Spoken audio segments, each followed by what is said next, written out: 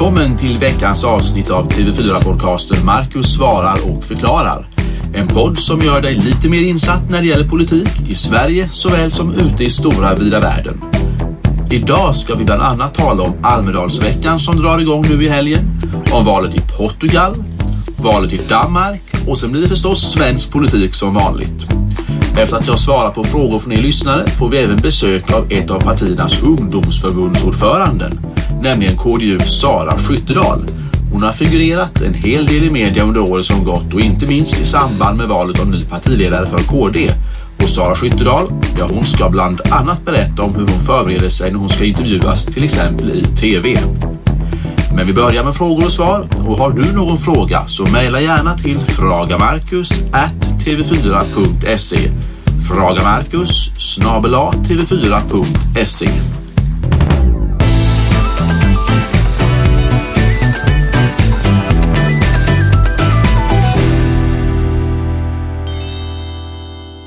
Första frågan kommer från Stefan Karlsson i Kalmar och han undrar vad som händer med Helle Thorning-Schmidt. Ni vet, Danmarks socialdemokratiska statsminister som nu har avgått som statsminister, och hon har ju även avgått som partiledare för Socialdemokraterna. Ja, i dansk media så spekuleras det väldigt mycket kring att hon kanske kan få toppjobb inom EU eller inom FN nu när hon slutar som ledare för Danmark. Hon har själv sagt att hon kommer bli vanlig ledamot i Folketinget, men i Danmark är det inte någon som riktigt tror på att hon kommer nöja sig med bara den typen av jobb så att säga. Det ska också nämnas att hon är gift med en person som heter Stephen Kinnock som är från Storbritannien, och han blev nyligen invald i brittiska parlamentet. Ni vet att vi valde Storbritannien nyligen. Och Stephen Kinnock är förresten son till Neil Kinnock som var partiledare för brittiska Labour under 10 års tid där från 83 till 92. Ingen i Storbritannien har varit oppositionsledare lika länge som Helle Thorning-Schmidts svärfar då med andra ord. Sen om det är bra eller dåligt, det kan ju diskuteras. Eftersom han var oppositionsledare i så många år så lyckas han visserligen hålla sig kvar som ledare för Labour under all den tiden. Men per definition var det också så att han lyckades ju aldrig vinna något val, utan han förlorade ju varje gång. Och det var väl mindre bra.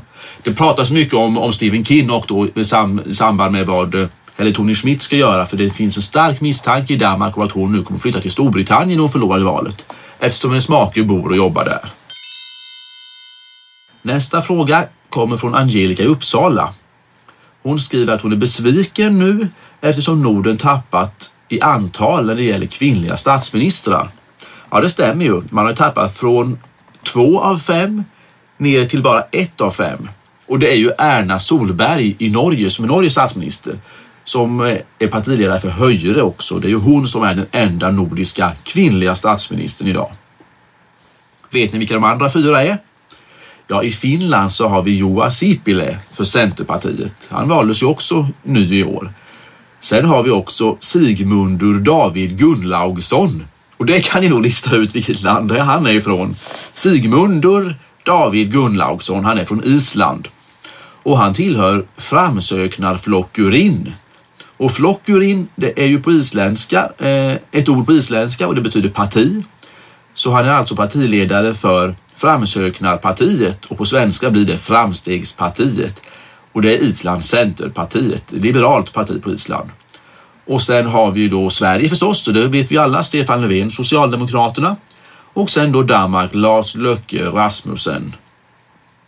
Och det är ju så att av de här 5 nordiska länderna så är det ju bara ett enda land som fortfarande då är socialdemokratiskt styre i, och det är ju då Sverige. Och vem som nu kan ta över, för Angelica i Uppsala var ju lite besviken här då att det nu bara är 1 av 5 som är kvinnliga statsministrar. Men då finns det ett plus, måste vi ändå säga, om man vill ha kvinnor som statsministrar, därför att den som ska ta över nu efter Helle Thorning-Schmidt som partiledare för Socialdemokraterna i Danmark, ja, det är inte klart ännu, men den som ligger bäst till är Mette Frederiksen. Hon har varit medlem i Folketinget sedan 2001 och hon är nu tillfällig ordförande efter att Helle Thorning har avgått. Hon var tidigare arbetsmarknadsminister i Helle Thorning-Schmidts regering. Så det är klart att blir hon nu partiledare för Socialdemokraterna i Danmark, då är det ju hon som inom 4 år kommer att ställa upp i valet och möta Lars Løkke Rasmussen förmodligen då i kampen om att vinna nästa val i Danmark. Sven i Borgholm undrar om Almedalsveckan som drar igång nu i helgen. Han undrar om det bara är ett rosévinsgippo för PR-folk eller om det verkligen är politiska och intressanta frågor som diskuteras. Ja, det sanna svaret är ju att det är både och. Och egentligen är det som är så bra, för man kan välja själv vad man vill att det ska vara. Det finns jätteintressanta seminarier om i stort sett allting. Verkligen allting. Till och med seminarier om ämnen som man inte ens har en aning om vad det betyder. Till exempel finns det seminarier om geriatrik. Det vill säga lärandet om åldrandets sjukdomar. Och går man kanske på sånt seminarium så kan det visa sig att det är jätteintressant och vips har man fått ett helt nytt intresse. Och kanske till och med idéer om vad man vill jobba med i framtiden. Och det kan leda till en helt ny karriär. Jag menar, man kan få helt oanade idéer när man är i Almedalen och går på alla dessa otaliga seminarier. Sen kan man ju lyssna på partiledartalen förstås. Det brukar vara en härlig stämning oavsett vilket parti det är. Det finns en massa roliga humorevent, till exempel efter talen där de skojar med partiledarna. Ibland kommer partiledarna själva dit och sådär. Men en bra idé är att anmäla sig i god tid för de här lite mindre eventen. Ja, de flesta seminarierna blir ofta fullsatt. De mest märkliga seminarierna kan vara knöka fullt med folk. Så det är bra att förbereda sig så att man kan anmäla sig och komma i god tid till eventen också. Sen finns det förstås också de här roséminglen som Sven i Borgholm funderade kring. Och vill man gå på det så kan man ju göra det. Så det är ju helt valfritt. Carolina i Järnfossen i Kalmar undrar vad Portugals statsminister heter. Ja, han heter, för det är en han, Pedro Passos Coelho. Och hans parti är Socialdemokraterna och de vann valet 2011 mot det andra stora partiet, Socialistpartiet. Och det här är lite intressant. Socialdemokraterna vann alltså över Socialistpartiet i senaste valet i Portugal. Och nu kanske en del av er anar att Socialdemokraterna i Portugal är inte speciellt socialdemokratiska av sig, utan det är det stora borgerliga partiet. Och det där är väldigt upp- och nervända världen i Portugal, att borgerliga ledande partiet heter Socialdemokraterna.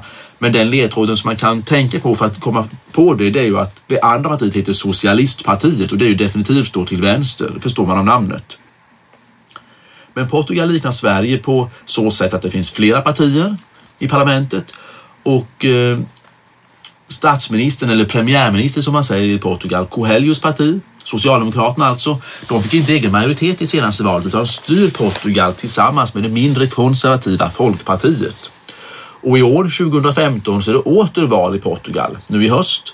Och allt pekar på att Vänsterpartiet, oppositionspartiet Socialisterna, kommer tillbaka till makten tillsammans med ett par mindre rödgröna partier. För de leder faktiskt nämligen ganska stort i mätningarna mot det styrande socialdemokratiska partiet. Nästa år ska vi också nämna, då är det även presidentval i Portugal. Och då kommer den nuvarande högerpresidenten inte att bli omvald, för det är precis där som i USA. Man får inte sitta med 2 mandatperioder och det har han gjort nu. Och det kan bli lite så här knasigt i Portugal, precis som i USA, att Portugals president kanske kommer från ett vänsterparti medan premiärministern är från ett högerparti. Det kan ju bli rörigt.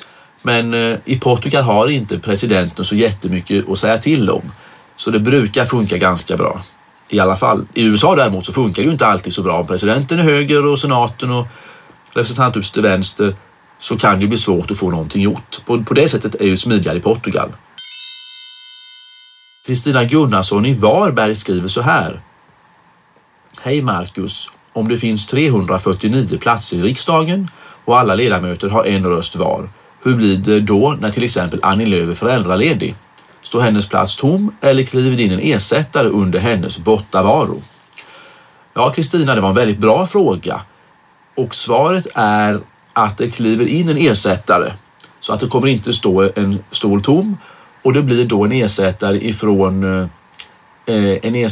ifrån samma valdistrikt, samma län som Annie Lööf kommer ifrån. Alltså ifrån Jönköpings län. En centerpartist förstås. Annika i Karlstad undrar följande. Varför är våra svenska politiker så rädda att prata om vår tids kanske största problem? Hur vi ska hantera och förhålla oss till den stora mängden flyktingar som vill komma till vårt land. Jag var nyligen i Norge och där pratar de mycket och öppet om invandring och flyktingar. De pratar bland annat om Sverige som ett skräckexempel. Så ville de inte missköta invandringsproblematiken. Ja, det har blivit en känslig fråga det här med flyktingarna. Och jag håller med om att det ofta tycks svårt i olika debatter att föra en sansad diskussion. Och att istället för en saklig debatt med plus och minus och en väg framåt så blir det gapigt och hetsigt. Men det verkar som att det kanske är på väg att bli ett bättre samtalsklimat här. Det får man i alla fall hoppas på. För det är väl lite grann samma sak med tiggerifrågan. Att det ofta blir så att folk låser sig fast vid ett jättenej eller ett jätteja. Och så kan man inte komma framåt i sakfrågan med konstruktiva samtal och förslag på lösningar. Och det är ju viktigt att kunna göra det. Jag har fått en fråga också från Näsviken. Vet ni var den ligger? Ja, är ni från Hälsingland så kanske ni kan klura ut det, för det ligger nämligen i Hudiksvall. Och det är Marita i Näsviken som undrar: varför används inte det finländska skolsystemet i Sverige? Det funkar ju jättebra i Finland. Och det har du helt rätt i, Marita. Det är ju omtalat att det finska skolsystemet funkar väldigt bra. Och det kanske nästan är så att många av politikerna i riksdagen och på regeringskansliet har hörsammat dina tankar här, därför att svenska politiker börjar blicka allt mer mot Finland när det gäller skolsystemet. Och man gör studieresor till Finland för att granska skolan där. Det finns mycket som tyder på att finska skolan funkar bättre än svenska och det är bättre resultat och så vidare. Så att det tror jag är något som är mer och mer på gång att studera hur man gör i Finland. Och nu är det dags för intervjun.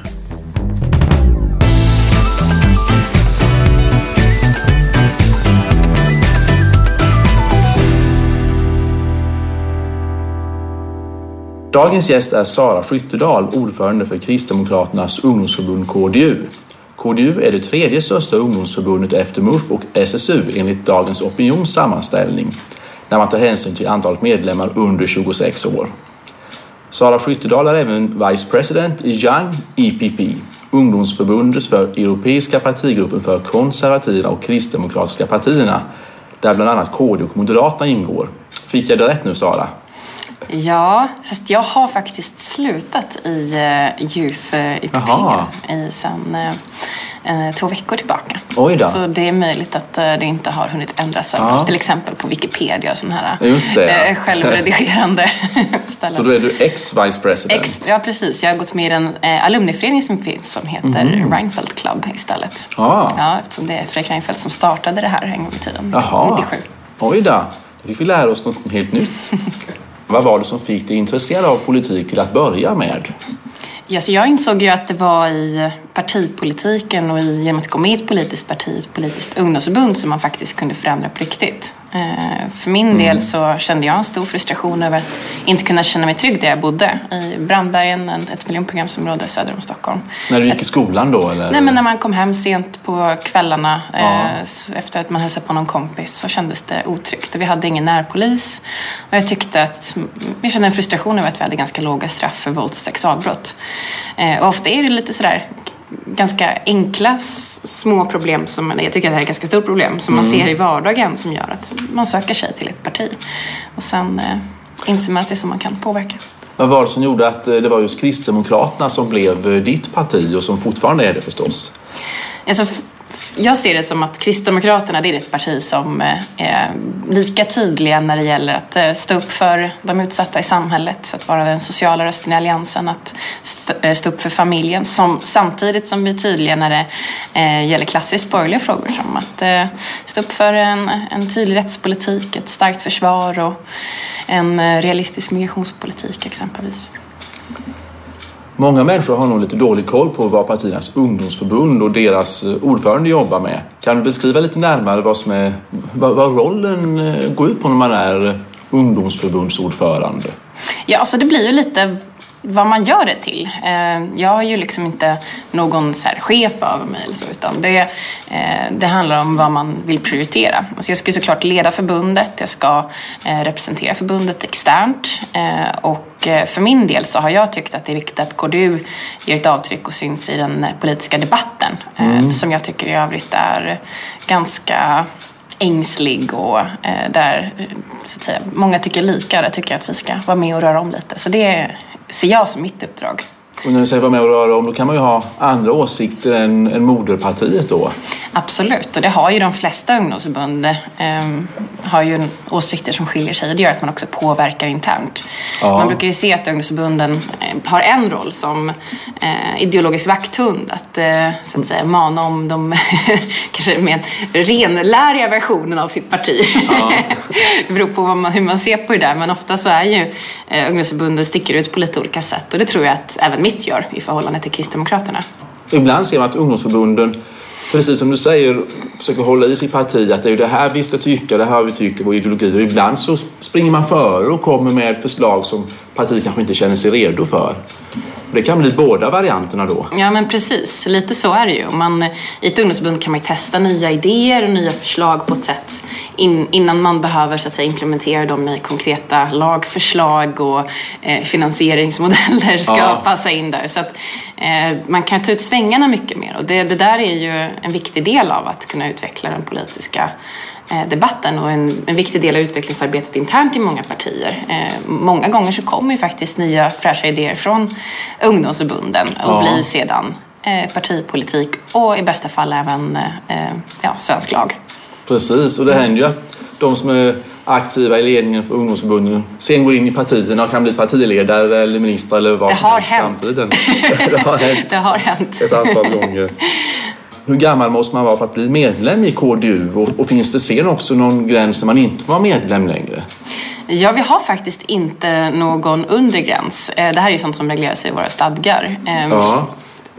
Sen har vi en övre gräns på 32 år, så då kastas man ut.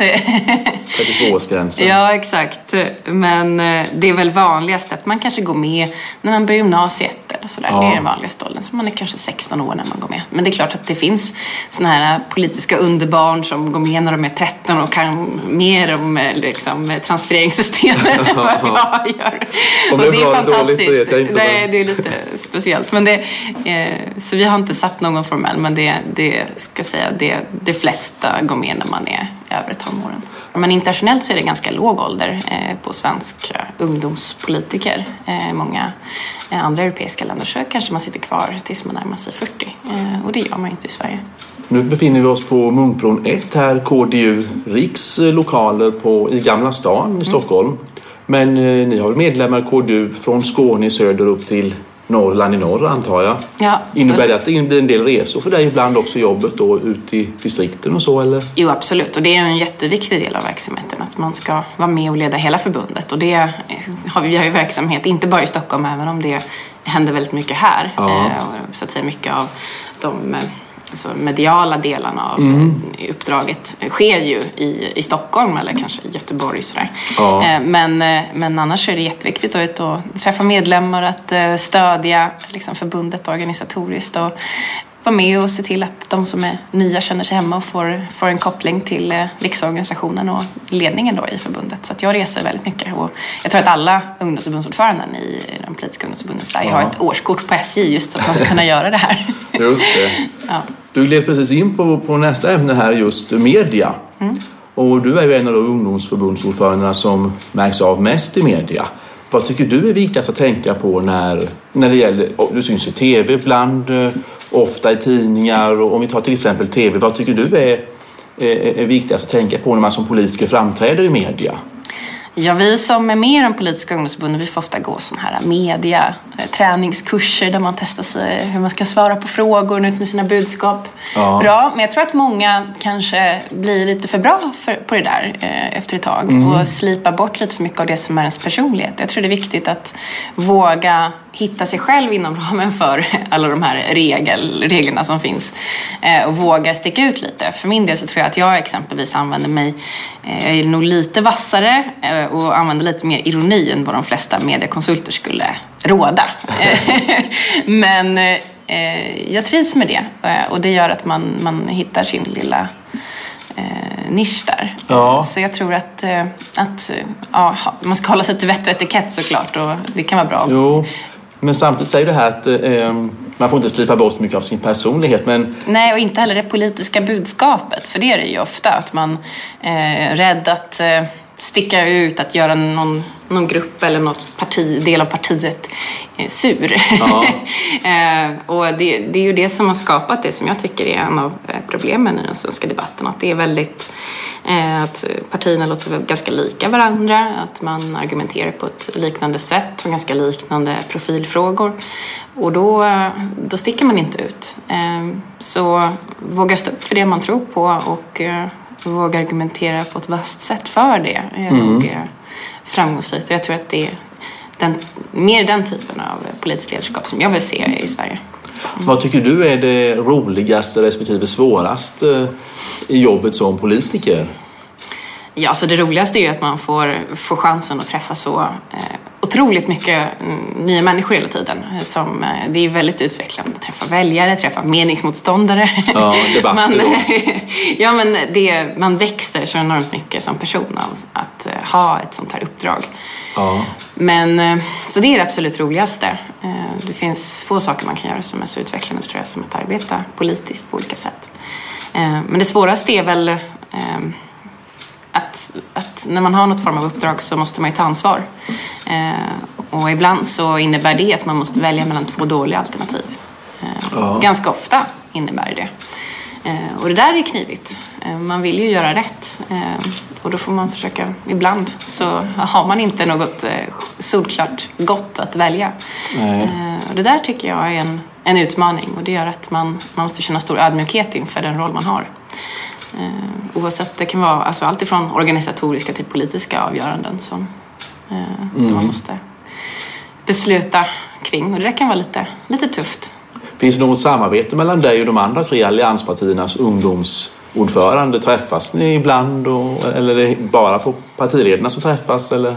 Jo, men vi har ett gott samarbete. Vi skriver ibland debattartiklar ihop och når ut med budskap. Vi har även haft en liten pannkaksduell med CUFs och LUFs ordförande. Så vi försöker ses regelbundet. Vi har ett gott samarbete, så väldigt bra.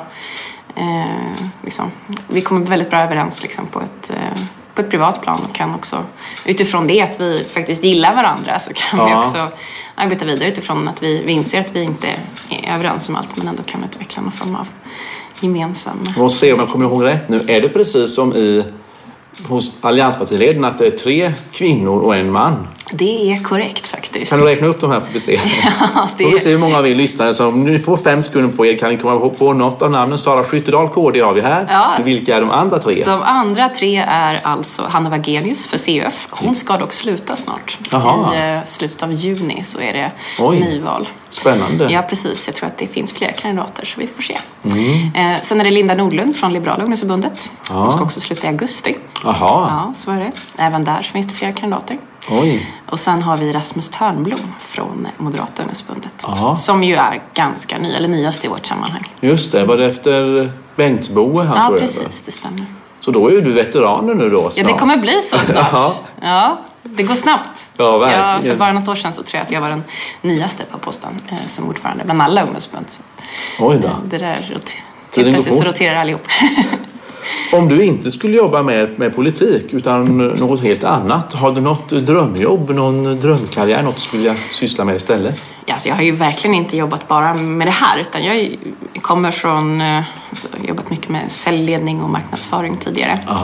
Men jag har faktiskt precis fått ett nytt jobb också. Oj då. Jag har ett litet extra jobb som gruppträningsinstruktör på Sats. Faktiskt. Så det ska jag göra lite vid sidan om sådär. Det tycker jag är trevligt. Det är kul. Då kanske det syns snart för jag har precis börjat på Sats. Ja, det är så.